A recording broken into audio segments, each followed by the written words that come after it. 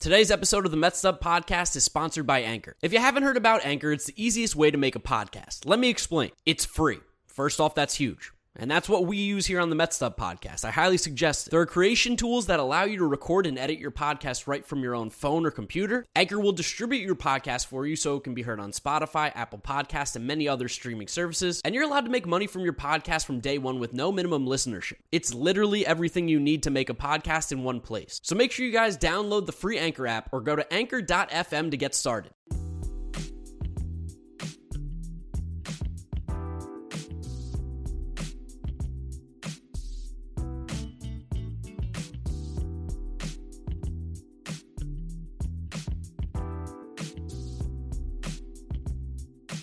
What is up, Mets Up listeners? We are back here for episode number 42 of the Mets Up Podcast. Of course, I'm your co-host, Giraffe Neck Mark Luino, here with James Shiano. Jeter had no range, talking about the New York Mets series against the San Francisco Giants this week. Little West Coast trip after the horrid series against the Los Angeles Dodgers. This one could have gone really, really bad. Now, it didn't go well, but it didn't go as bad as it could have. So I will take that as my little glimmer of hope, my little sliver of happiness here, but it is feeling a little hopeless here in Metsland because we lost 2 of 3 to San Francisco. We are 3.5, 4.5 back of the Atlanta Braves right now.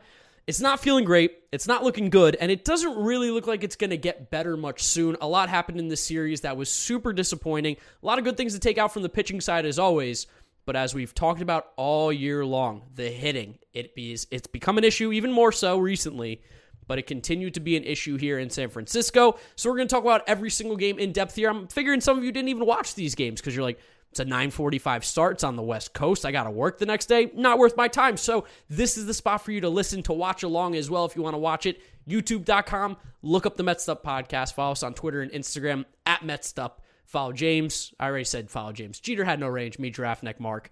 And also listen to us on Apple Podcasts, Spotify, Google Podcasts. A little PSA here. I'm going to give this to you guys.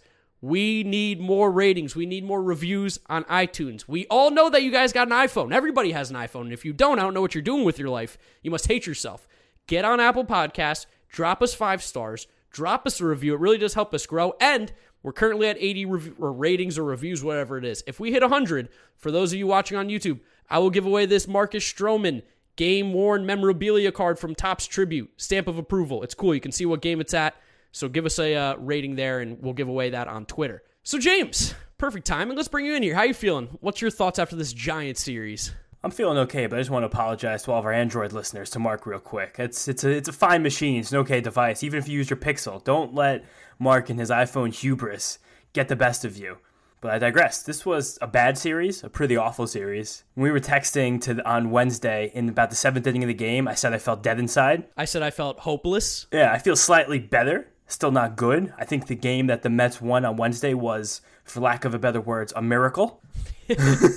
Sometimes, as the old baseball saying goes, it's better to be lucky than good, and the Mets were shockingly lucky. So lucky to the fact that they almost screwed it up. They were basically lucky from the first pitch, not the first pitch, like the 15th pitch on Wednesday afternoon. But games 1 and 2 were a literal shit show, and I'm really happy to share that with the listeners here. Yeah, let's jump right into it here. Game 1 of the shit shows, because there's a couple of them.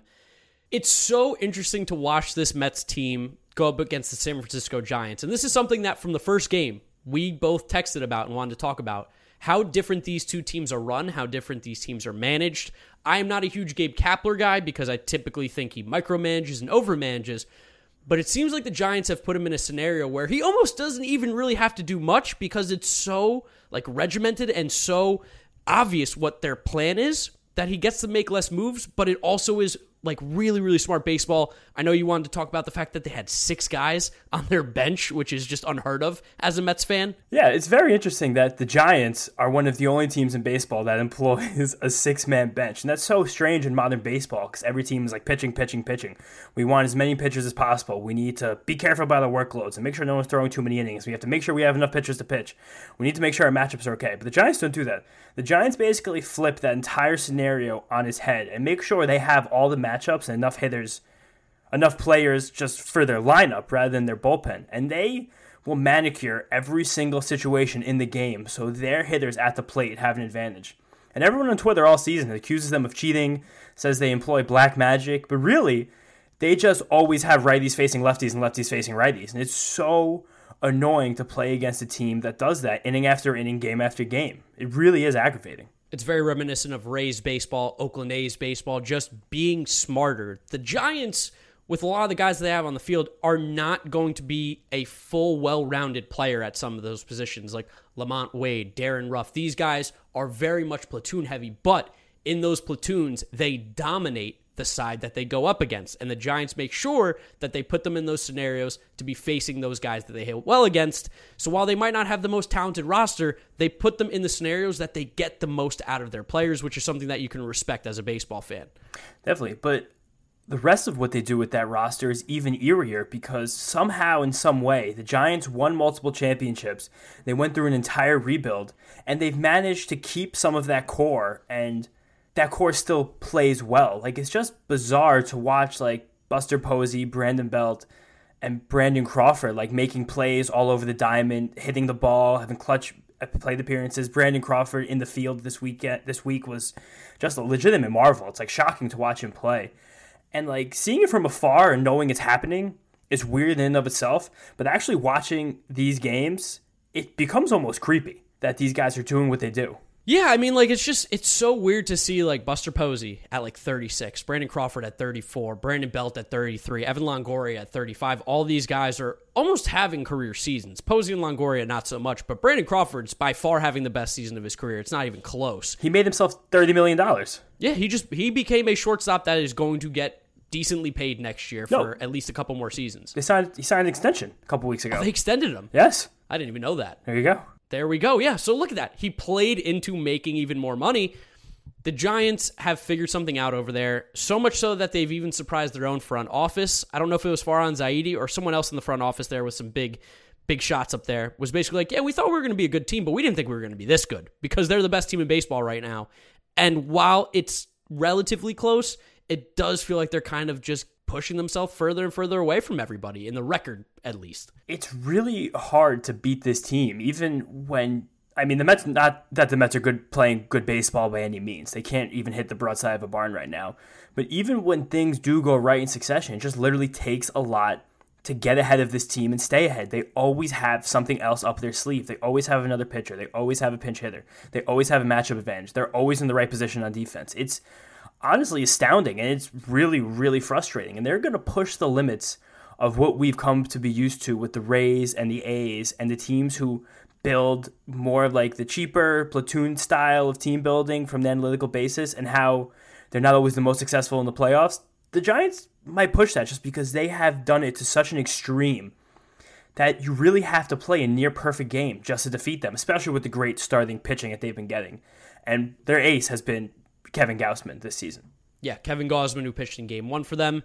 It was interesting because he actually wasn't very sharp in this game. The Mets had plenty of opportunities to jump on him. I think I tweeted out right from the start, the first inning, I was keeping track of how many fastballs in the heart of the zone that the Mets either fouled off, took for a strike, swung and missed, didn't hit well, didn't hit the ball well, and there was 8 in the first inning.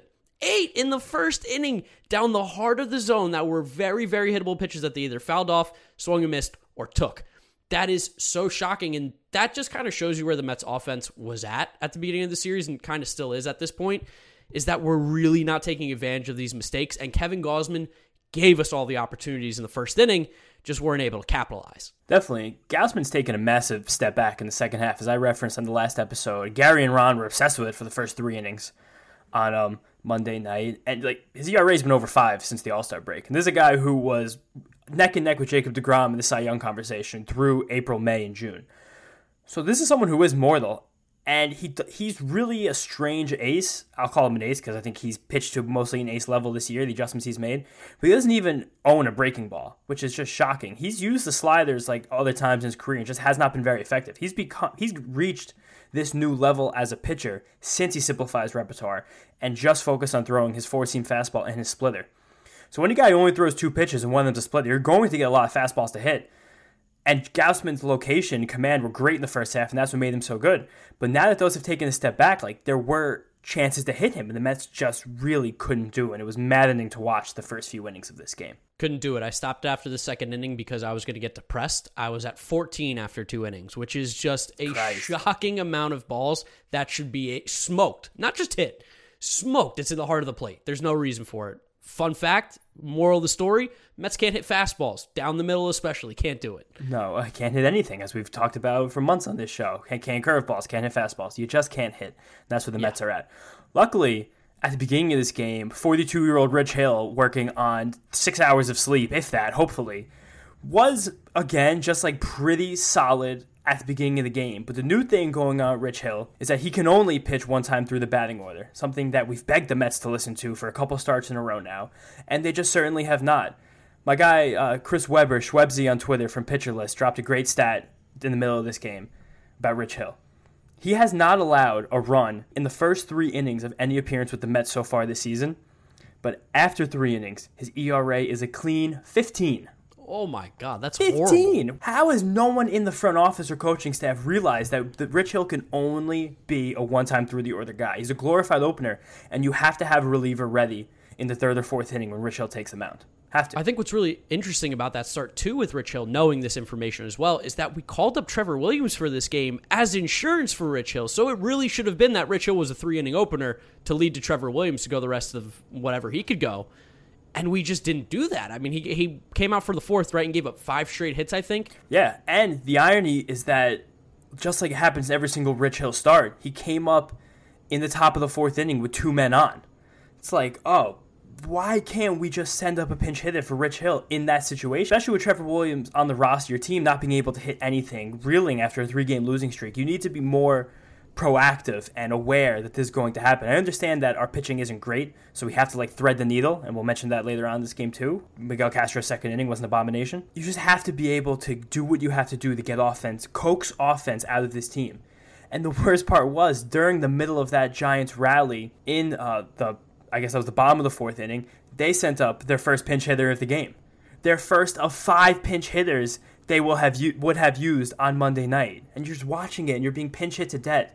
And every single lefty face a righty, and every single righty face a lefty. You're like, why can't we do something like this? Part of the reason is our roster isn't built that way. That's a big reason of it, and that comes a little bit on Sandy's shoulders, that some of the guys that we've chose to go after in the offseason just simply aren't the players that the Giants got. They just aren't good against anybody.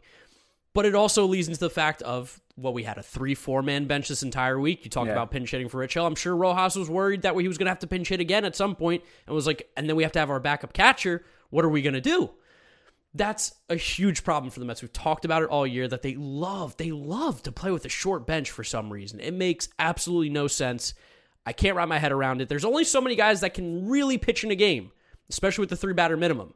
Absolutely. And that, I feel like, is one of the reasons that the Giants have developed this strategy of using pinch hitters rather than having multiple pitching changes like we used to see a lot with the left-handed specialists, the loogies, as they were once called. I was about to say, they have loogies, but for hitters. So what do we call that? We're going to come up with a terminology for that, because I think that this could be our big break here. We need a terminology for essentially what a loogie is, but as a hitter. Left-handed hitting specialist. LHHSP. The lisp? A lisp. Lisp? It's a lisp. A lisp. It's a lisp. The Giants team is filled with lisps. They also have lisps and risps. Lisps and risps. The Giants are filled with lisps and risps, and that's just because Farhan Zaidi and the Giants analysts have kind of found a market inefficiency where you, just depending on your bench, are allowed to use limitless pinch hitters. You can use a pinch hitter every single batter if you want. You're not going to, of course, but especially in a game like this where a left-handed pitcher starts and you're going to stack your lineup with all your righties. Eventually, you're going to end up just facing right-handed relievers, because not that many teams in baseball have multiple left-handed relievers. The Mets, as we know, famously only have one, and his name is Aaron Loup, and he only throws 15 pitches a week, because we got to save that left elbow for picking up Miller Lights and putting him back down. But the Giants have figured out a way to just game the system. This is what smart teams do. This is what really great general managers do. And while the baseball fan in me and the analytical fan in me kind of enjoys watching it, I get so fucking mad because you just can't beat him. And right when Rich Hill came out of this game, Miguel Castro came in. The lefties just came, the floodgates opened, and the lefties came in droves. And that's kind of what knocked us down here, and we couldn't beat him. Yeah, I mean, Miguel Castro has been very hot and cold this year, I think, to say the least. But the Giants are not a great matchup in that they will just figure him out at some point. They will just make it hell for him. And we saw that. He had a decent first inning for us. He was pretty good. But then we ran him out for the second one, trying to get a little cute again, which again, like, makes me scratch my head and go, where was Trevor Williams? Why didn't we go to Trevor Williams if we're trying to get 2 out of Castro, who we know can't do it? And that's the other thing that makes the Giants able to do this strategy and actually have a 6-man bench and be able to manipulate all their hitting matchups, because they have 5 starting pitchers, at least for most of the year, 5 or even 6 or 7 at times, that can give them length. And just having that and knowing that and feeling comfortable with that, you don't really need to thread the needle with relievers like the Mets do seemingly every single night. Yeah, especially of late. It feels like we're trying to get everybody the absolute max out of them. And Castro, again, just couldn't do it. We hate Castro for a second inning. We've been saying it all year. Mm-hmm. It just doesn't work. He can't sit down and come back effectively. Maybe once or twice, but that's probably it out of the tens of times he's done it. And it was also just such a lock that Chris Bryant was going to do something amazing in this series. That was so guaranteed coming in. Well, how about their home runs in this game? Because I think they hit, like 4 or 5 home runs in game 1, I believe, and every single one of them was basically a wall scraper, all of which that went over the new dimensions in San Francisco, because as we know, that was historically very much a pitcher's park right now. They moved the fences in center quite a bit, and in right center, Triples Alley, and maybe even a little bit in left. I'm not sure. I don't know the exact changes that they made. I say probably not, just because left field was never difficult to get the ball out of. So I'm sure mostly it was in center field. I don't know exactly the archaeological developments that were made there, but definitely in center field. Historically hard park to hit in, especially if you're a left-handed hitter, almost like impossible, which is what makes Barry Bonds even crazier, that he was hitting home runs there at the rate he was. Mm-hmm. But all their home runs just snuck over the fence, over the places that they moved them in. If this was a couple years ago, the Mets are catching fly balls at the warning track like it's nothing. Maybe the Mets front office, maybe Steve Cohen can take a look at what the Giants did with their outfield and be like, hey, we can move in the fences just a little bit because the Mets are having the same problem that the Giants used to have. It's a friggin' cemetery for hitters. But you know what's funny is that Citi Field's park factor is actually not that bad in terms of home runs. It's much worse in terms of just general hits. That's really the issue at Citi Field. I was honestly looking at the park factors today because I was doing a little gambling. I have my gambling article that comes out every Wednesday early afternoon on Pitcher List. So I was trying to find some inefficiencies, as I like to do. And Citi Field's fine with home runs. It's not the issue with home runs. I'm telling you, it's the fucking apple, man. Our batter's eye is really screwed up. It's like multi-layered. You can get that little bit of the stem picking out, and it distracts the hitter's eye.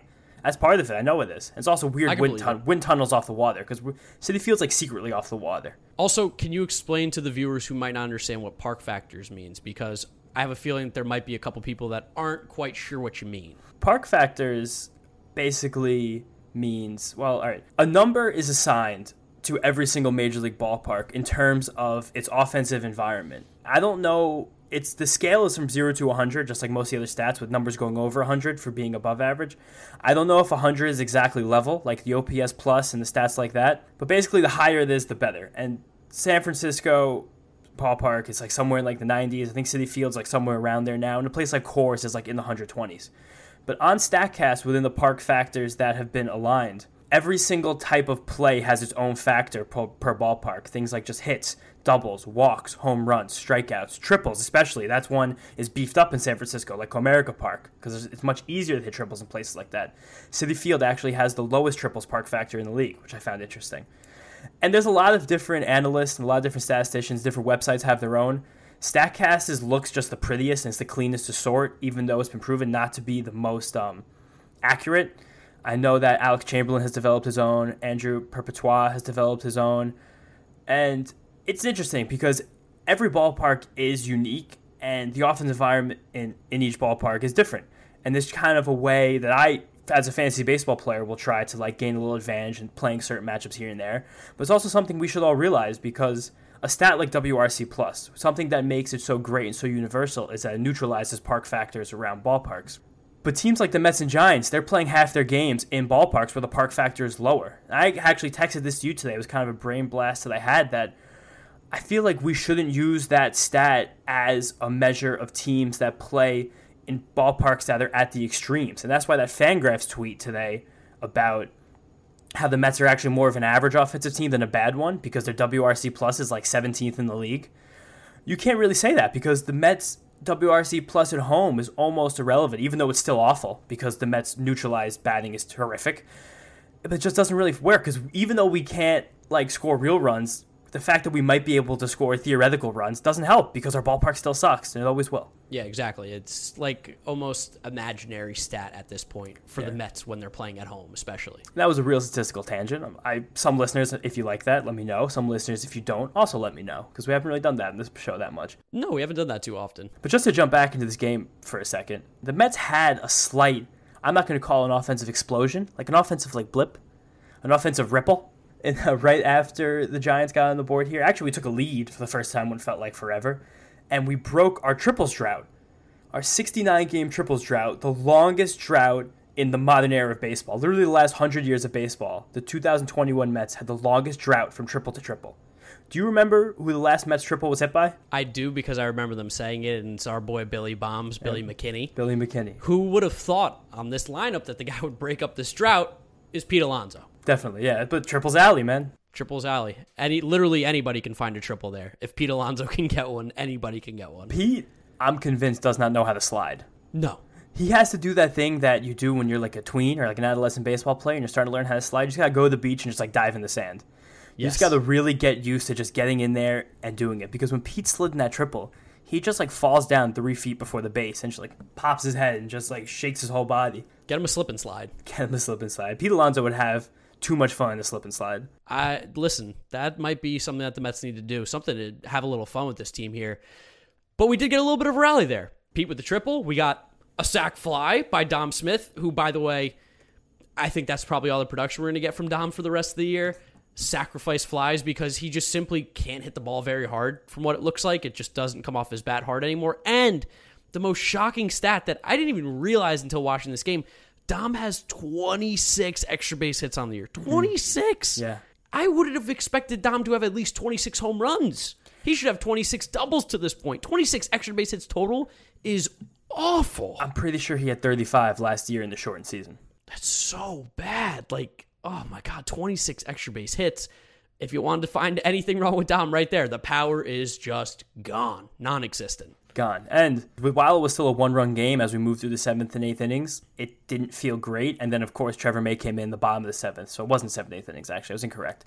Through the 6th and 7th innings. Trevor May came in the bottom of the 7th, gave up back-to-back home runs. The only real no-doubter home run. Yeah, 2 back-to-back pitches. I didn't even remember that. God. The only no-doubter home run, the second one of the game for Chris Bryant, was annihilated to left field. I heard like shades of the old home run derby that was there like 10 years ago. The back. It was gonzo. And then Jonathan Villar, our second best power hitter on the team, he hit a 2-run home run. The MLB TV actually missed this home run. I didn't watch it live. It was still in commercial break, even though it was the second batter of the inning. But there was still no chance. Just what fucking ever at that point. Yeah, I mean, you got a nice piece on it. It is what it is. It made it 5-7, which I even hate saying the score like that. It made 7-5 Giants, I should really be saying. But, like, it just, again, this is the feeling that I feel like I had a lot this series. Hopeless. It just didn't feel like the Mets were ever going to have enough to come back from this game. Especially when they take a lead and it was immediately given back up the next inning. Punch in the gut. Punch in the gut. Trevor May that was his 6th earned run in his last 2 appearances. It was, again, one of those, like, weird little medium leverage situations again for him. It was. You're kind of right. And Trevor May, like most other relievers in the league, it goes up and down, up and down, up and down. The play's going to oscillate. It's kind of something you have to be aware of with relievers. It's the way of the world. But let's move on to Game 2, because this game was shockingly even more frustrating than Game 1. Yeah, no, Mets went quiet in the night. Game 1 at the end. Game 2, Marcus Stroman on the mound. He's our boy. He's been the second best pitcher on this team, obviously behind Jacob deGrom. But as you said from the beginning of the season, probably the most important. Yes. We didn't think it was going to be because deGrom goes down with an injury. We just thought he would be like that X factor, push us forward. Boy, did he pitch well again. Is he so back. He has figured something out. It's clicked. He's probably fully healthy because he was dealing with those like little nagging injuries a bit. Mm-hmm. But he looked really, really good against this San Francisco Giants lineup that gives people some trouble. They hit. They're a good offensive team. Definitely. And there was like a legitimate adjustment that Marcus Stroman made ahead of this game. I've been really harping on his repertoire for most of the season and really trying to show everyone out there that when Marcus Stroman is throwing tons of sinkers, something is not really right. And you can kind of feel it when he has command of his off-speed pitches, and he really had command of his off-speed pitches in this game, especially that split change. That's just been like trickling and trickling and trickling and trickling up as he's gotten more and more comfortable with it, and he just annihilated the Giants with that pitch. It was the second highest percentage of split changes he has thrown in a game all season long, and it was only the third time all year that his sinker was not his most thrown pitch, as the split change actually jumped ahead. And the first time the split change was the pitch that jumped ahead. The last 2 times were sliders, and both of those starts were in May. So there's been a long time since Marcus Stroman had featured the pitch that was not his sinker in an outing. And it was great. The slider and the splitter each had 7 whiffs, and the slider actually had 8 called strikes. It was good for a 50% CSW rate, which is astronomically high. It's like that's like the stuff of the best pitchers in the league. He wound up with 9 strikeouts in 7 innings pitched, through a season high 114 pitches. He was really working out there, and he did give up another run in that 7th inning, but you can't say enough about what Marcus Stroman has done for this team, especially over these last 3 weeks, as we've been pretty aware that Jacob deGrom is not going to come back, most likely, and the Mets have just needed length and needed top-end production. A team who has not gotten much of it. He's got 17 strikeouts his last 2 starts. He's at a 30% whiff rate now for 3 starts in a row, and he's just so fucking good. I cannot say enough good things about Marcus Stroman this season. Yeah, I mean, if there were any doubts in Mets fans' head about if this guy should be back in New York Mets uniform for the future, I think they have completely gone to the wayside. This is a guy we have to make sure we bring back next year. I think 100%. We're not going to go crazy. We're not going to overpay, of course. We still need to be smart. If Marcus Stroman's asking for $35 million, I'm sorry, Marcus, I don't think you're going to get that from the Mets. But if Marcus Stroman is looking for a very reasonable contract, which I think he probably will, and I think the Mets can definitely give it to him, he's got to be back. Whatever he wants, up to good reason, he needs to be back on this team, because really, we technically are still in it for all intents and purposes, but without him, we're definitely not even close. No, if something happened to Marcus Stroman, we could just close up the shop and hibernate for the winter. It would be literally all over. And that's why, I love watching Marcus Stroman make these crazy plays off the mound. He did the athletic Jeter, just because sick play. Yeah, just because Jeter can't get to balls, so now we call that the Jeter when a guy makes a cool jump throw. But I just go, don't get hurt. Fuck, shit, scared. And he got a single in this game. He's running the bases. I'm like, oh no, please be okay. Just if anything happened to Marcus Stroman, it would be an actual catastrophe. Oh, it'd be awful. We cannot handle Marcus Stroman going down. But that was kind of it for the good, because the rest of the game was pretty bad. Awful. Terrible, actually. Logan Webb, you're a big fan. Big fan. You like Logan Webb. Love you texted Logan me Webb. immediately that while the Mets hitting was abysmal, you pretty much felt like part of the reason why was also that Logan Webb is a very good pitcher, better than we thought. Oh, Logan Webb is great. Logan Webb his sinker's disgusting. He's got multiple off-speed pitches that he works in. He's kind of been like this secret in the fantasy baseball community for a few years now, because he's always been good but hasn't really been able to unlock his full potential. And the last 6 weeks he has. The guy's actually unhittable. The fact that Gausman has gone down and Webb has gone up kind of also changes the Giants' ceiling in a way, because if they can actually get both of those guys pitching well at the same time, they could win a playoff series against a good team. I don't see why not. I don't see why the Giants with Logan Webb and Kevin Gausman can't beat whoever wins the NL East. But he's not fucking Justin Verlander.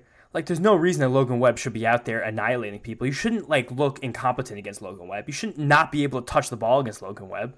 And the Mets couldn't touch the ball. They couldn't touch it at all. No, Mets offense was horrible. Absolutely terrible. And this was, I think, a big tipping point for not just me and you, but I think all Mets fans. I think that was the game that Mets fans watched and were like, yeah, this season's over. This team just doesn't have it, and I can't say I blame anyone for thinking that. If you're a Mets fan and you don't have this deep information on Logan Webb, and even like you said, even with how good he has been, still not this good. No. You see this performance against Logan Webb and the Giants, who just on paper don't look like this team that's big and scary. You're like, how can we win this division? We have a deficit right now. How are we ever in the lead of this division? I honestly don't even know, especially as the Braves and the Phillies play the Diamondbacks and the Marlins. He feels like now night in, night out the rest of the season, and we're stuck on the West Coast playing the best teams in the National League. It's painful. It's really painful. We go to the Giants every year to just have our season die. No, we really do. In 2019, when the Mets got really hot in July, we went out to San Francisco and completely croaked. We had that crazy game where we were down 10 runs in the second inning and fought all the way back. And then Yaz had a big hit in either the 8th or the 9th or the 10th and ended it. And I even remember back in my youth, back in 2014, when the Mets had starting to get the little tips, little hints of being a very good team. And we had a series out in San Francisco and the Giants crushed us. That was the last time we were actually swept in San Francisco, 2014. And this place has just become like, the Giants have become our boogeyman. AT&T Park, Oracle Park is our cemetery. Yeah, we don't even have to talk about what they've done to us also outside of AT&T Park. That is going to be forgotten about. But the best shot came in the fourth inning here, and that's pretty much it. Conforto, like low-key, kind of playing well. He's pretty hot with the bat right now. His on-base percentage is about 500 in August. It's pretty good. Playing better. J.D. Davis, a little infield single. Longoria error, which was super weird. Also don't know how Conforto didn't score on this. It was a little weird play. It was a chopper to Longoria. So the error wasn't on the hit. The error was on the throw to first base because he threw it away. And Conforto was on second. So on a chopper down the line, Longoria charging in, you'd think that Michael Conforto would have at least been a little more aggressive going to third. It's hard. It's really, really hard because in that scenario, you don't even know if he has a play on J.D. Davis, although J.D. Davis runs with cement in his cleats, so he's incredibly slow. You always have a play on him if you can get to the ball. But I think Conforto was probably worried about Longoria making like a fake throw to first and just backpicking him at second. So it was probably the right baseball play, but the Mets game was so bad that you were like trying to find anything to complain about, and that was definitely one thing that you could have. And then McNeil got into a double play. When we seemingly got a nice break here, McNeil got into a double play, and that's because he only hits ground balls. And I talked to you about this before the podcast. People have been a little hot and cold with McNeil this year, a little all over the place with how they're feeling about him. I'm still a McNeil guy. Pretty sure you are too. Definitely. But there definitely is an issue with how much he hits ground balls. And there's this weird in-between that McNeil's gotten stuck with where he either hits the ball on the ground and he's going to hit like 300 or close to it like he has in the past, or he hits the ball in the air and completely kind of gives up the average and gives up the consistency, but you might get a few more extra base hits, a few more home runs. But he hasn't been able to seem to find that middle. And against two teams like the Dodgers and the Giants, who are two of the most analytically sound teams in Major League Baseball, do a ton of shifting, you can see why Jeff McNeil went like 1 for 24 or 25 in the last two series. It's because you just simply can't get a hit against these teams hitting the ball on the ground. It just doesn't work. No, they're too smart. The infielders are always in the right place. And it seemed like there were a lot of really sharp ground balls that Jeff McNeil hit to the right side of the infield. And there was always somebody there to just knock it down, keep it in front of them, and be able to make a play. Especially because he can't run very well right now. No, it's super tough for Jeff, especially against these teams, to have any sort of production when you're not hitting the ball in the air. Eighth inning, Pete Alonso, of course, as he has. He's been our best offensive player all year. Puts the team on his back as he's done all year. Hits a home run to give us some life. Gave us a shot. Made it 3-2. So you're like, hey, maybe. But also in the back of our mind, we also knew, like, you're just making it a lot more painful and worse for us because this team's not going to come back.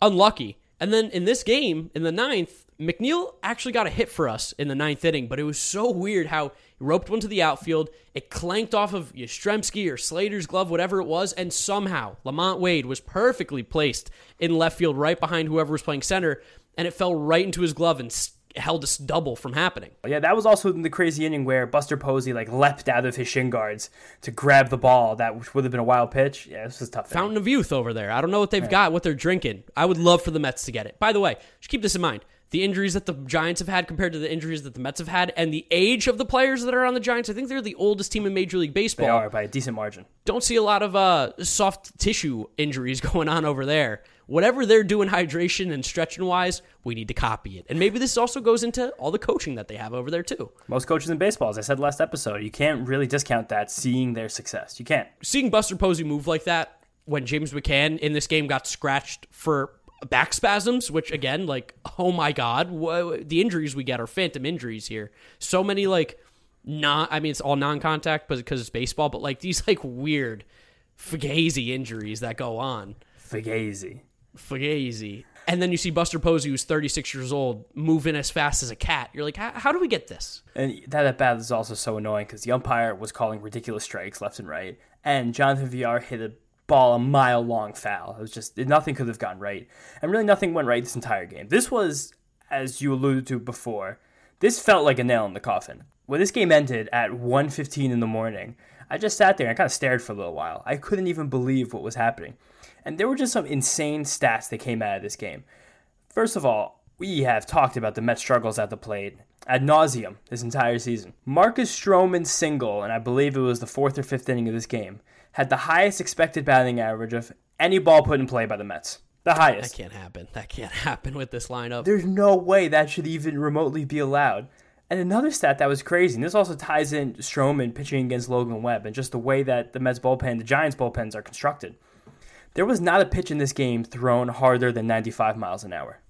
That's so, like, how's that even happen in modern baseball? I have no idea. I tweeted it because I was so shocked. And my boy Mets Metrics, who I've mentioned a few times this podcast, everyone follow him. He's a great follow. Really knows his shit. I had him do a little query for me. And this was only the third time this has happened in baseball this season.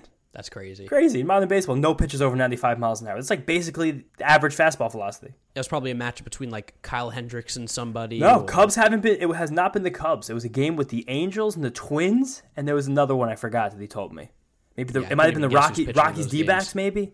So Randy Dobnak going up against somebody and Jay, whoever it's going to be. J.A. Happ in the first half when he was still a member of the Twins. Too. My God. This was a hopeless game. This left a very, very bad feeling in every Mets fan's stomach. You talked about it. Felt like the nail in the coffin. And it led to me bringing up the Terry Collins video again because, God damn it, did this team need it. Listening to Pete's press conference after the game was so cringy, man. So cringy. I know we said, oh, you guys came back and you fought. It's because they played the Nationals. I think we all kind of figured that out pretty quickly after watching these last two series here. Pete kept the same thing. It's going to be okay. It's going to be all right. We're out here playing baseball. And I believe him that these guys are trying. I don't think anybody's dogging it by any means. Definitely we have to come out and say that every single time. I believe these guys are playing hard. I believe they're trying their best to win. They're pressing. It's obvious. It's clear and obvious.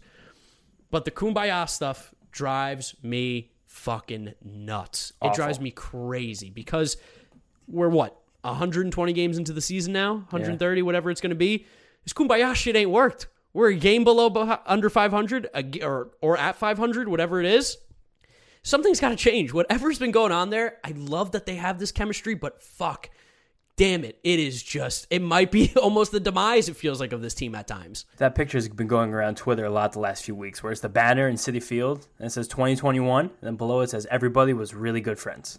Yeah, and it's just it feels like they don't want to call each other out, which I don't want guys calling each other out. I think that's ridiculous. That's too bad. You shouldn't be calling out guys by names, but damn, Pete, this is your chance, I feel to really step up and be that leader. The Mets fans are dying for it, just for you to be we played like shit. We need to play better. It's unacceptable how we're playing. We got to step the fuck up. And that's it. Walk off and be a little pissed. Show a little emotion outside of it's going to be okay. We're going to be fine. Don't worry about it. We're good players. We're trying. Pete thinks, or at least made it sound like they're just getting unlucky when we just know that isn't the case. That's why I kind of like Stroman's press conference. I feel like it was pretty raw and authentic, which is a welcome change from the way most of these guys speak to the media. Yeah, Stroman came out and said basically, I'm tired of answering these questions. He just walked off. Yeah. Which is cool. Yeah, I like Marcus Stroman. He's a very authentic guy. And some people didn't like the way Marcus Stroman handled himself after the game, including one Tim Healy, who I will nominate for one of the worst people I know. Oh my God. He's so annoying. He's terrible. We should have been listening to Jason Vargas. Yeah, no, who would have thought that Jason Vargas would have been so clairvoyant in calling out Tim Healy for this? That's a SAT word of the week. Also bring back the bad take of the week. We're doing some callbacks here in episode number 42. But Jason Vargas couldn't have been more right. This guy deserves to be punched in the face by a Mets player. I've never seen Mets or any team's writers hate the team that they cover so much. I mean, it feels like almost everybody outside of DeComo and Disha, and maybe I'm forgetting a few people. I apologize if I am, but those are the two that I see the most that don't seem to hate this team. Everybody else seems to try and find everything wrong and try to get under the player's skin and get the worst headlines. What Tim Healy tweeted out and wrote an article on was so fucking stupid. I have the tweet if you want me to read it. Yeah, go for it. Give it to the audience in case they don't know it, because wow, you're going to read it and just be what a dick. So Tim Healy tweeted at 11:09 this morning on the beautiful day of August 18, 2021, Marcus Stroman's numbers last night, 7 innings, 3 runs, 114 pitches, 9 retweets of personal highlights within 25 minutes of the game ending. For a professional writer who's paid to do what he does, that's a very clunky way to end a sentence. Very clunky. It's it felt very unprofessional. It felt like TMZ was writing. It felt like maybe even a Barstool kind of article kind of thing. And Barstool doesn't even take shots at players. Barstool, that's a big thing they don't do, is take shots at players. They'll take shots at teams. To take a shot at Marcus Stroman for being proud of a nice play he made, I feel like is just it's so ridiculous. It's so petty to take a shot at Stroman, who played a friggin' amazing game. He can retweet all the stuff he wants when he plays like that. I don't give a shit. Dude, I don't think that's what it was, because Marcus Stroman does that after most of his games, you know? He's always, like, very online. And that's what he does. Like, it's part of his personality. It's not that it's a good or bad thing. It's just how he is. I think that Tim Healy took it personally that Marcus Stroman walked out of his interview. Because, of course, it's Tim Healy's interview. It's not every reporter's interview. It's Tim Healy's interview. Yeah, well, I know for a fact now, I've got a real good feeling. I don't know what happened after the game today, and maybe because it's travel, they don't do too much. But I got a feeling that there's not going to be a lot of guys answering Tim Healy questions the rest of the year. I know I wouldn't. I wouldn't do this for a lot of the beat writers of the Mets. If I was a player and Tim Healy was like, Tim Healy, Newsday Sports, got a question for you, I would go, next question, no comment, and I would just skip it. I would never give him a quote. Never. He's a fucking punk. He's an idiot. Everything you need to know about Tim Healy is in his banner picture on Twitter. It's a picture of Tim Tebow doing the interview in a Mets uniform, and Tim Healy in the background making a stupid face. Why is that your picture, dude? You gotta move past Tim Tebow being a New York Met. Are you kidding me here? Get over yourself. It's probably his claim to fame. Is like, I once asked Tim Tebow a question, and he didn't tell me to go fuck myself, so. It's too nice. It was so frustrating, because it's like, Stroman is such a good guy, and I know he gets on people's nerves, but you nitpicked him retweeting a play that was a phenomenal play that he made after he pitched his heart out. Great highlight.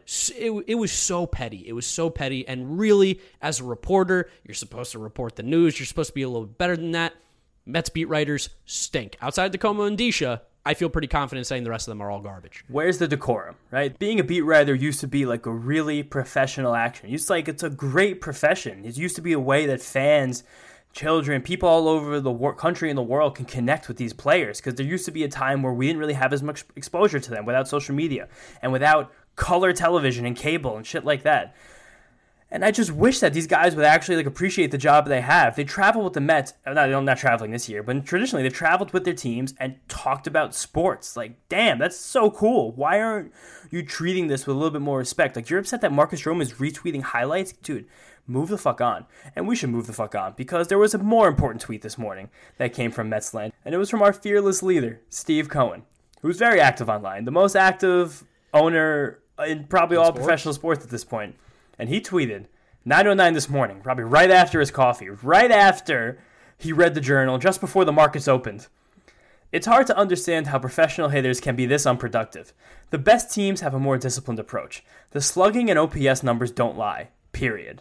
Tell me where he's wrong. I can't find the lie. And I loved it. I loved every second of it. I won't say I loved it, I liked it. Well, yeah, I guess that's right. I don't love it because him tweeting it means that we're playing like shit. I hate that part. So you're right. I like what Steve Cohen said here. I've been asking for somebody to say something, and it doesn't seem like Rojas is going to, and it doesn't feel like probably any manager in modern baseball is really going to call out a team, because you're just going to lose your clubhouse most likely. So Tony La Russa did with Yerman. That was pretty terrible. But I like it. I think it needed to be said just because it has been this bad, and it's weird. I think a lot of people think that the players are going to be like, oh, I'm never going to play for Steve Cohen. He's going to call us out. But there's nothing that he said that shouldn't be said. All of it was true. I think if you're a player and you see that tweet and that makes you not want to be a Met, play fucking better. I don't want you to be a Met. Yeah, I don't want you on my team. There's no reason that an owner demanding excellence should shy players away. And that was a take that was coming out this morning. On Wednesday morning about this tweet. I think that's fucking ridiculous. Players were coming from all over the country to sign with the Yankees when George Steinbrenner was saying, if we don't win a World Series, the season's a failure. Like, I think that the right type of player will welcome expectations like that. Rise to the occasion. Pressure makes diamonds, as I've said before. I want players who want to win. Steve Cohen does not want to own a losing team. That's not what he's in this for. Steve Cohen seems like he doesn't lose very often. No, in fact, I would say he almost never loses. No, Steve Cohen crushed the proletariat class in January with the whole Robin Hood AMC GameStop fiasco. This guy finds ways to win, and he probably is a little bit frustrated right now, and I don't think this is the best way for him to channel his frustrations, but I mean, I don't know. I think worse things could have happened. We don't know what happened behind the scenes, if he has tried this behind the scenes first. We also don't know exactly how Mets players felt about it. I'm sure they didn't love it, but I don't know. Some players like a challenge. Maybe that made Kevin Pillar respond to that. Who knows? Yeah, I'm wondering if there's anything to read into here, too, that we've talked about in the past weeks or so about this Mets team. Best teams have a more disciplined approach. Is this maybe a little insight into what he's thinking about the coaching staff? Is this a little insight to what he's thinking about the front office? You've talked about it to me, through text off the podcast recording. Is Sandy on the hot seat? Are they going to clear house? There's a lot of stuff that could happen with this Mets team because Steve Cohen might not be happy with what's going on. I think a big thing that we can glean from this is the fact that Steve Cohen's really into a couple different stats that he recently found on Baseball Savant. Whiff rate, OPS, and slugging percentage. Maybe isolated slugging if he's really getting fancy. But it seems like you should probably leave the real statistical analysis to the statisticians who help to run this team, and maybe he should pull back a tiny bit. But again, I kind of agree with you that someone had to say something. I don't think it's the worst thing in the world that it was the guy who pays the checks. No. And you were hoping that would wake the bats up a little bit here. And it didn't at first. No, it didn't at all. Got really bad to start this game. I mean, we got a gift. A gift from the baseball god. Said, here you go, Mets. The Giants have played 7 days in a row or whatever it is they've used. 9 days in a row. That's even more. Yes. They've played 9 days in a row. They've been using their bullpen a ton. Tony Disco going to leave in the second. Here you go. Take it. You have to face bullpen guys that are tired and have been overworked. For 8 innings, and nothing happened. Nothing. Before the 9th inning of this game, the Mets only had 3 hits. It was 1 from Alonso, 1 from Nimmo, and 1 from VR. 3 of the guys who have been hitting all year, basically. That's really all we can say about the beginning of this game from an offensive perspective, but I want to talk about my guy McGill because, again, he's good. I can't even imagine where this team would be without Tylor Megill. I really can't. I don't even last? I don't even want to think about it. I texted you today. The Mets are only 5 games ahead of the Rockies, which is the scariest thing. I get that was until the Mets won today. But that's the scariest thing I've seen ever. That's bad. I gave the Rockies a lot of crap for not trading at the deadline. The Mets aren't aren't that far away from them. No, but fucking McGill, dude, he just rips heaters like he always does. 64% of his pitches today were 4-seam fastballs, and it was more effective than it had been in his last handful of starts, getting 9 whiffs and 7 called strikes, which is a really cool development. And I mentioned last start against the Dodgers that it seems like the league had caught up to his changeup, because it seems like nobody, this podcast included, was prepared for the devastating aura that pitch would have. And he just didn't throw very much, only about 10% of his pitches today. So he's adjusting as the league's adjusting. He's smart, cerebral, and he understands what's going on. And the other just tiny thing I want to mention about McGill was that he mixed in a curveball today. Has not done that very much. He threw it 4 times, which that's not really that meaningful in terms of like a single start or in a vacuum. But like, if you look at the whole picture, the fact that Tylor Megill is still developing, he's still experimenting, he's still working, and he's trying to outsmart teams before they outsmart him, especially a team like the Giants who are in the running for smartest team in baseball. You just love to see that. And I really think we might have a legitimate piece here in Tylor Megill. The thing I love about Tylor Megill, it's up here, his head. He's got the talent on the field for sure. But one thing that's really, really hard to teach, as we've seen with some Mets pitchers in the past, is the mental side of the game. He had adversity today. He had a tough inning in the 3rd, I believe it was. Mm-hmm. He ran into a little bit of trouble, and he got out of it with only 1 run. He made a nice play, hit right back to him. He looked the guy at 3rd, looked the guy at 2nd, kept him there, threw it over to the 1st, and then got out of the inning with only 1 run. He has the ability, but of course you're going to get hit sometimes. There's going to be adversity. But he's able to get through that. He has the confidence. He doesn't get down. He has good body language, and he believes in his stuff, as he should, because the stuff is good.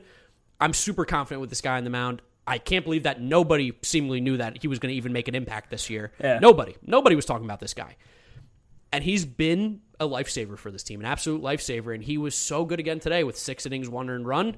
He kept us in a game that we truly shouldn't have been. When we had such anemic offense, we should have lost this game. It shouldn't have been even close, but somehow Tylor Megill was like, nah, I got you.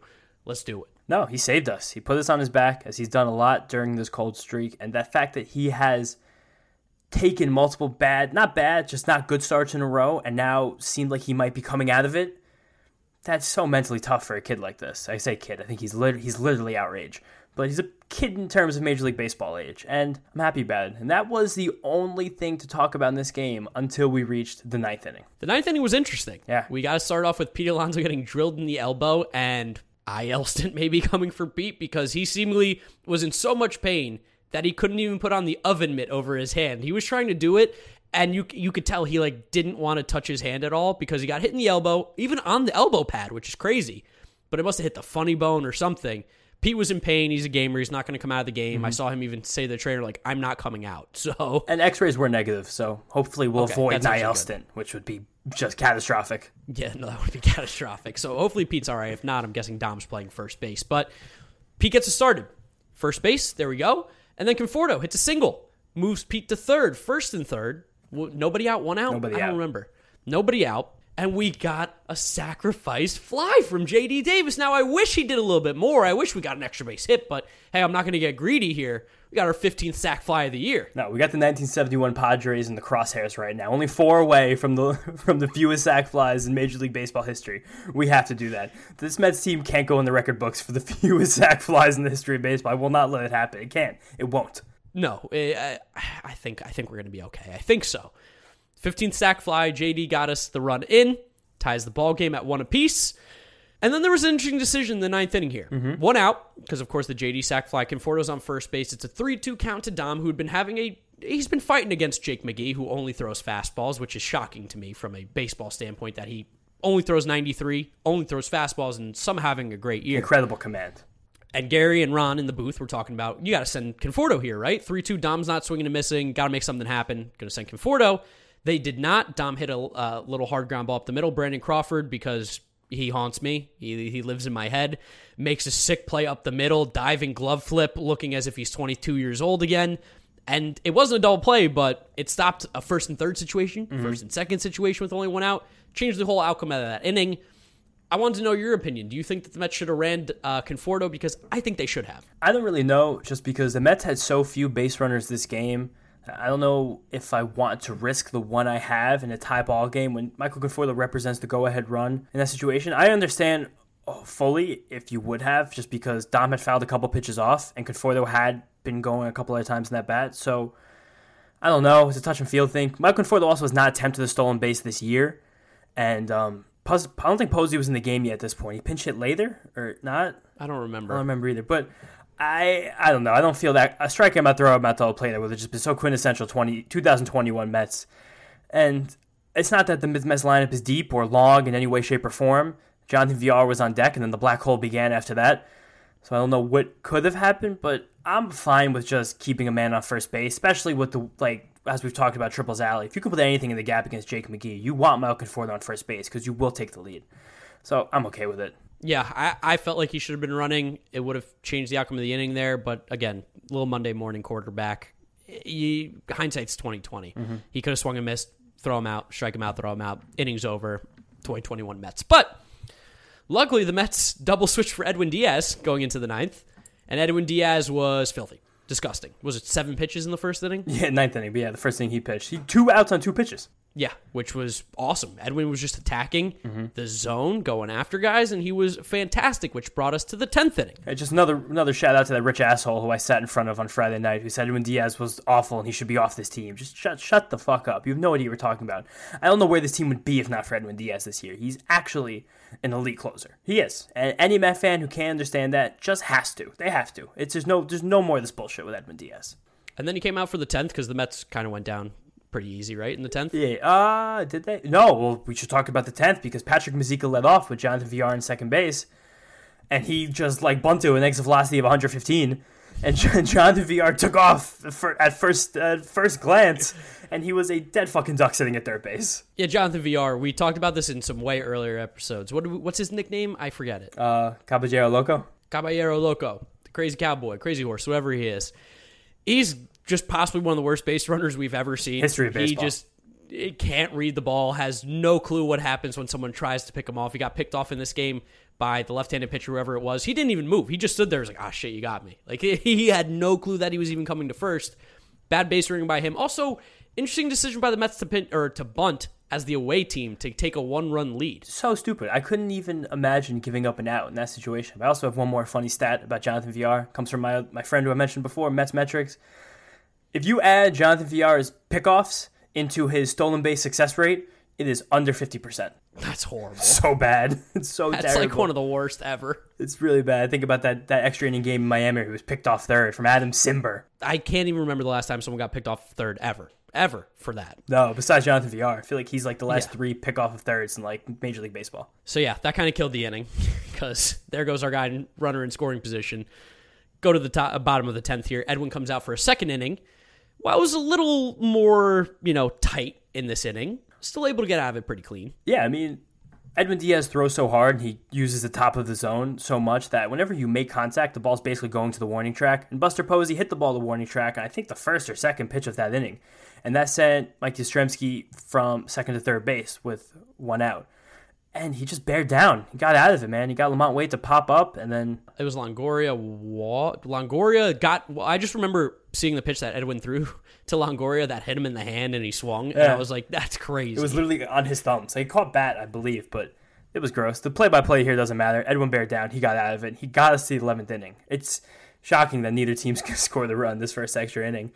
And we got the 11th, and the Mets actually did score a run because Michael Conforto laced a double. The hottest hitter on the team if Pete Alonso doesn't play tomorrow. No, it was nice to see Conforto swinging the bat better, looking a little more Michael Conforto-ish. I'm still not happy with his bats, but the production is still better right now than we've seen all year from him. Hitting the ball hard, getting on base. And then, of course, just because we're the Mets, Tommy La Stella matched in the 9th inning immediately. First batter. Off of 11th, Jerry Familia. Yeah, he gives up a run every time he touches the mound now, it feels like, or at least puts base runners on. And then we came to the 12th inning. And I don't know if this was like divine intervention or the kinship of all living things, but the Mets offense woke up for the first time in 2 weeks. Well, let's talk about first the absolute, you called it performance art on Twitter. It was poetry in motion, what was happening in this game. VR leads off the inning. We can't forget this. And ropes what seems to be a double down the line. Called fair on the field, double, Mets score, go-ahead run. Everyone's pumped. Psych, the ball was about a foot foul. Not a foot, an inch. An inch foul, which also, by the way, I like the call by the umpire. Anything close, you should call it fair so that the play can happen, and then you can always reverse it. But an inch foul restarted. Jonathan VR strikes out. Of course. And you're like, oh, here we go again. The friggin' Mets. I think Gary and Ron were even like, this team needs it, but they really needed that double, more than ever. And then, shockingly, a call back to April. Kevin Pillar from the clouds hit a home run for the first time since that wicked football game in Cincinnati a month ago. And it's worth noting that Pillar got robbed of an extra base hit earlier in the game where Lamont Wade Jr. made a sick catch in left field crashing into the wall. It was like everything that could have gone wrong for the Mets in this game was happening. But Pillar, man, a 3-run home run. Who saw that coming? Not me. Definitely not me. You couldn't have given me as many chances in the world to bet Kevin Pillar to hit a home run in this series. I never would have done it. He hit it in the biggest moment of the game. I've been calling for Kevin Pillar's head on a stake. As you should have. He's been awful. Terrible. But he got a huge home run here. Gary's like, back in San Francisco. Gary, for some reason, I feel like thinks like Kevin Pillar is this great San Francisco Giant and doesn't realize he was there for about, 40 games? Not even 20 games? I'm telling you, I said it a month ago. There's a Kevin Pillar barometer, and the difference point is people over 45 years of age. If you're over 45, you love Kevin Pillar, and if you're under, you're like, this guy's awful. It's just it. It's such a clear divide. It's not even funny. So, it is what it is. We got those runs. That was huge. It was nice. And then Francisco. Welcome to the New York Mets. Francisco. We need to get them in the lineup at the same time. Former first-round pick. Because McCann is hurt. He was on crutches today, apparently, which, that's not funny. And but Neito's on the IL. Yeah, this isn't funny, but, you funny. can laugh at the comedy of that. James McCann was randomly scratched in Game 2, no info, and then today he shows up at the park with crutches. You can't make it up. You literally can't. But Francisco, nice double. That got us another run, I think, too, to make it 6-2. Yeah, that was really good, because even if the Giants had a grand slam then, the game would still just be tied. Yes, which we know could have happened, knowing the Mets. Could have happened, but luckily for us, Jake Reed, the weirdest throw I've ever seen, his short arm, sidearm thing. Gary said it really well. It looks like a guy doing slow pitch softball, or fast pitch softball. Dude, it looks like Phillip Rivers. It does look like Phillip Rivers. That's even better. But yeah, Jake Reed, nice clean inning. This guy has been good in 2 appearances so far for the Mets, and the Mets win. I don't know how, but the Mets win this game. I don't know how either. It didn't feel. I was delirious at the end of this game. We needed to take an hour between the end of the game and the start of the podcast because I couldn't even see straight. I was exhausted. I was tired. I didn't want to think about baseball for a good hour after that game happened because even though that was a great way to end the series, I can't forget what happened before it, and I can't forget what's coming next, which is the Dodgers. But before we talk about the Dodgers, we have a prospect interview to give you guys. Last week during the midweek episode, we gave you Jalen Palmer interview. Today, we've got a very special one, Ronnie Mauricio. It's number 2 prospect in the Mets organization. I'd say so. Number 2 prospect in the Mets organization, shortstop for the Brooklyn Cyclones. Very much hyped, the top 50 prospect in Major League Baseball. We got him. We're interviewing him. We're going to cut to that here in a second, so hopefully you guys enjoy it. Next week is going to be Francisco Alvarez, so don't miss that one. But Ronnie Mauricio gave us a great interview. Hope you enjoy it, and we'll be back after the interview with the Dodgers preview.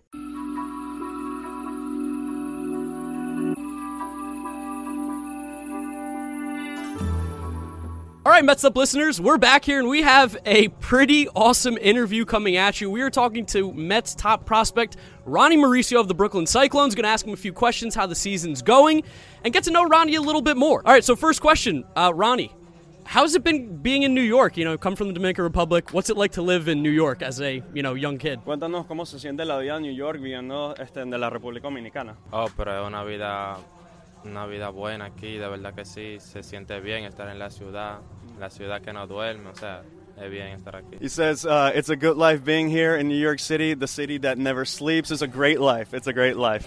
And how does New York compare to Florida from St. Lucie? ¿Cómo New York se compara con Florida con St. Lucie? Nunca se puede comparar porque esta ciudad es demasiado buena. En San Lucie no igual. There's no comparison. This the city's amazing. St. Lucie just can't keep up, basically. What's your favorite thing to do in the city so far when you're not playing baseball? ¿Cuál es tu cosa favorita hacer en la ciudad cuando no estás jugando béisbol? Bueno, me gusta salir a comer mucho a restaurantes. Me gustaría caminar también a Manhattan, Times Square. He likes to go eat out to eat a lot in restaurants, and loves to walk around in Manhattan and Times Square and stuff like that. Yeah. All right, so Ronnie, was wondering, you've had a big power surge this year. Has there been anything that you've changed in your game that you think has helped lead to this power? Mira, Ronnie, estás pegando mucho más jonrones recientemente. ¿Has hecho algún cambio a tu juego para que salga este poder? No, yo creo que ese poder todo el tiempo ha estado ahí, solamente que me faltaba echar un poco más de libra, y creo que la eché ahora y ahora está saliendo el power. He thinks the power's always been there. He just needed to put on some weight, right? And he put that up, and now the power's just showing more and more. Probably helps with all the good restaurants in New York. Get the weight and the power, yeah. So bouncing off that, who were some of your favorite players growing up, and who do you think you model your game after, if anybody? ¿Cuáles son tus jugadores favoritos creciendo y a quién usas como ejemplo a seguir para tu juego? Bueno, creciendo, mi jugador favorito es José Reyes, todo el tiempo lo ha sido. O me gustaría jugar siempre como Javier Baez. Okay, yeah. So you guys heard that. José Reyes is his favorite, of course, and he would like to model himself after Javi. Creo que los dos se parecen en la forma de jugar, porque juegan siempre con mucha chispa, mucho ánimo y energía. So he thinks they both have a very similar style of play. They play with a lot of swag, a lot of emotions, right? So, that's what he thinks. This year you got to participate in Major League Camp during spring training, work next to Francisco Lindor and other major leaguers. What was that experience like? ¿Cómo fue poder participar en el training camp con grandes ligas como Francisco Lindor y todos ellos? Oh, es una experiencia muy buena, de verdad. Se aprende mucho con esos grandes ligas que tienen mucha experiencia ya en grandes ligas y que saben mucho del juego, saben qué pasa y todo eso, y uno puede aprender mucho con ellos. So you learn a lot. It's a tremendous experience being able to play alongside people with that experience and that know the game so well. Again, you get to learn a lot just by watching them and playing with them in general. Sticking with your game, what do you think is your best tool as a player? What's the number one thing that Ronnie Mauricio offers his team? ¿Cuál es tu herramienta más valiosa como pelotero? Creo que mi bate. Bateando. His bat. We saw you taking some fly balls earlier during practice. Have you been working on outfield at all, or sticking to shortstop still? Sí, te vimos en práctica atajando fly balls, ¿verdad? ¿Y estás practicando para outfielder o te quieres quedar en shortstop? No, me quiero quedar en el shortstop, obviamente, claro. Solamente eso es para divertirse y coger fly en el BP en la práctica. He obviously wants to stay at shortstop, right? But he likes shagging fly balls just to have fun out there during the warm-ups. Yeah. Also, playing next to the beach, it gets very windy here. Do you notice that when you hit, especially between playing in Brooklyn and playing on the road? Entonces, jugando aquí enfrente de la playa, ¿verdad? Y está entrando la brisa desde el mar y cosas así, ¿verdad? ¿Acaso sientes eso cuando estás bateando y pegando la pelota? Realmente no es que se siente, sino que pasa. Pero sí, la brisa aquí es muy incómodo, el play es un poco incómodo porque la bola sí como que nos corren cuando tú golpeas la bola, o sea que es diferente que afuera. So he says, playing here can sometimes get a little, off, a little odd, because it's not like you're feeling the wind necessarily, right? But sometimes the ball just happens to die. The ball doesn't fly much here, right? So it's definitely something to get used to. Your Instagram, El Chimi, what's the reason behind? Is that a nickname? What's the deal with that? ¿Por qué te dicen El Chimi? Oh, ese es un nombre que salió cuando yo jugaba pelota más pequeño. Tenía como 13 años cuando me pusieron ese apodo.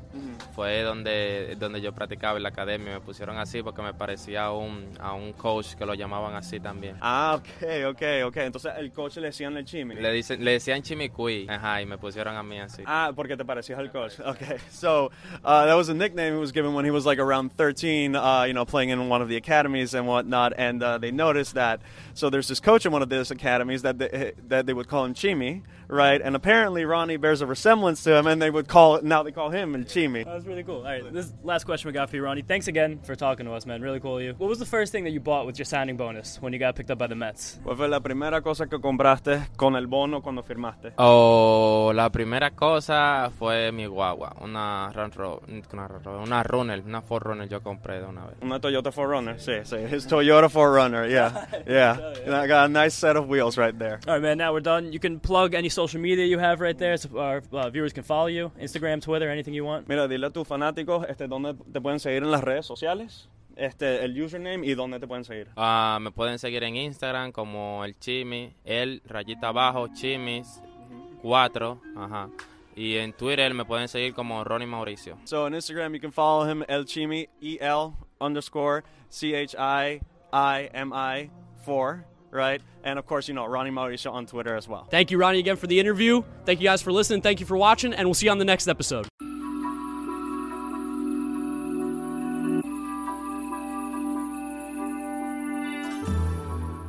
So yeah, Ronnie Mauricio. We thought that there was a chance Ronnie was not going to talk to us. He was a little shy. We were told by the Brooklyn Cyclones guy too that Ronnie's a little tough sometimes. It depends what kind of mood he's in.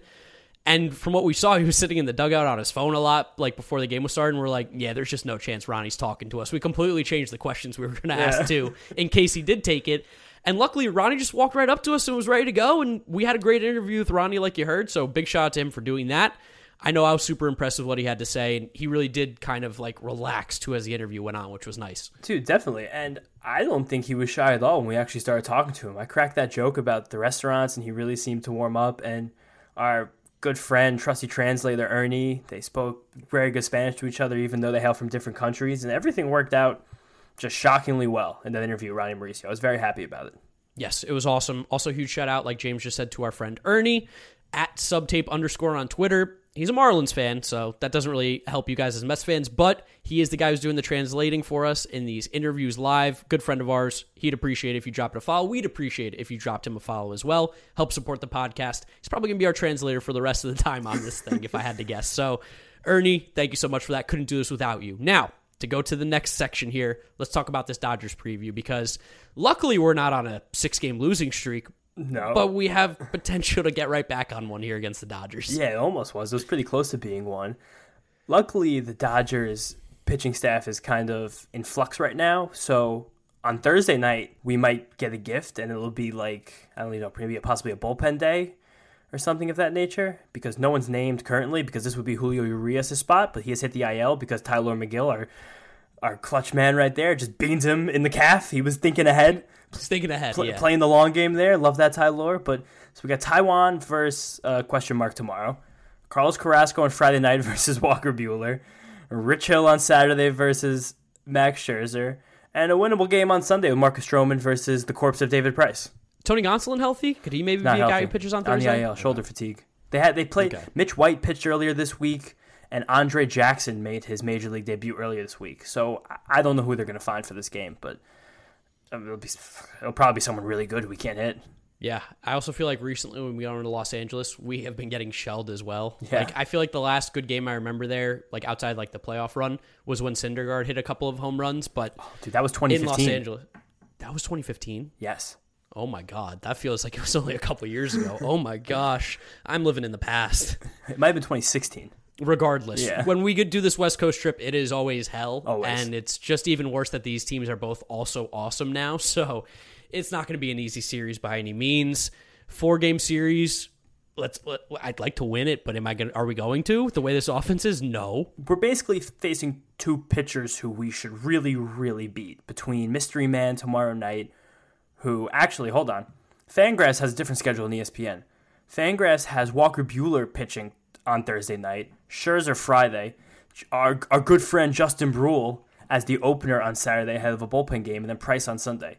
If I were the Dodgers, I would definitely try to split up Brule and Price, just because I feel like both of those games, the bullpen will be taxed. So I'd rather have those be on Thursday and Sunday so I can make sure my bullpen survives, because we know Walker Buehler and Max Scherzer are going to throw 7 strong. There's no way the Mets can hit those guys. There's no chance. That's all Walker Buehler does is throw 7 innings strong. He's got 6 innings every start this year. He's an absolute fucking Iron Man. He's one of the most underrated players in all of baseball. So I guess the Dodgers' schedule is in question, but we're going to face 2 hittable pitchers, or just 2 days of mostly the Dodgers' bullpen.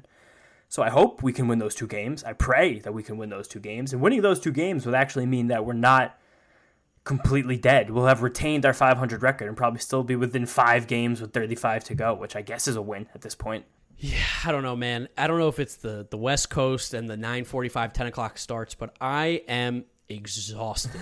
There's something different about watching a baseball game that starts at 10 o'clock. Yeah. Like, I'm up until 2 o'clock every single night, as you know, as my old roommate. Those games, when they were over, I was like, I gotta go to bed. I'm tired. Like, I can't even get up off this couch. The West Coast just tires me out different than anything ever before.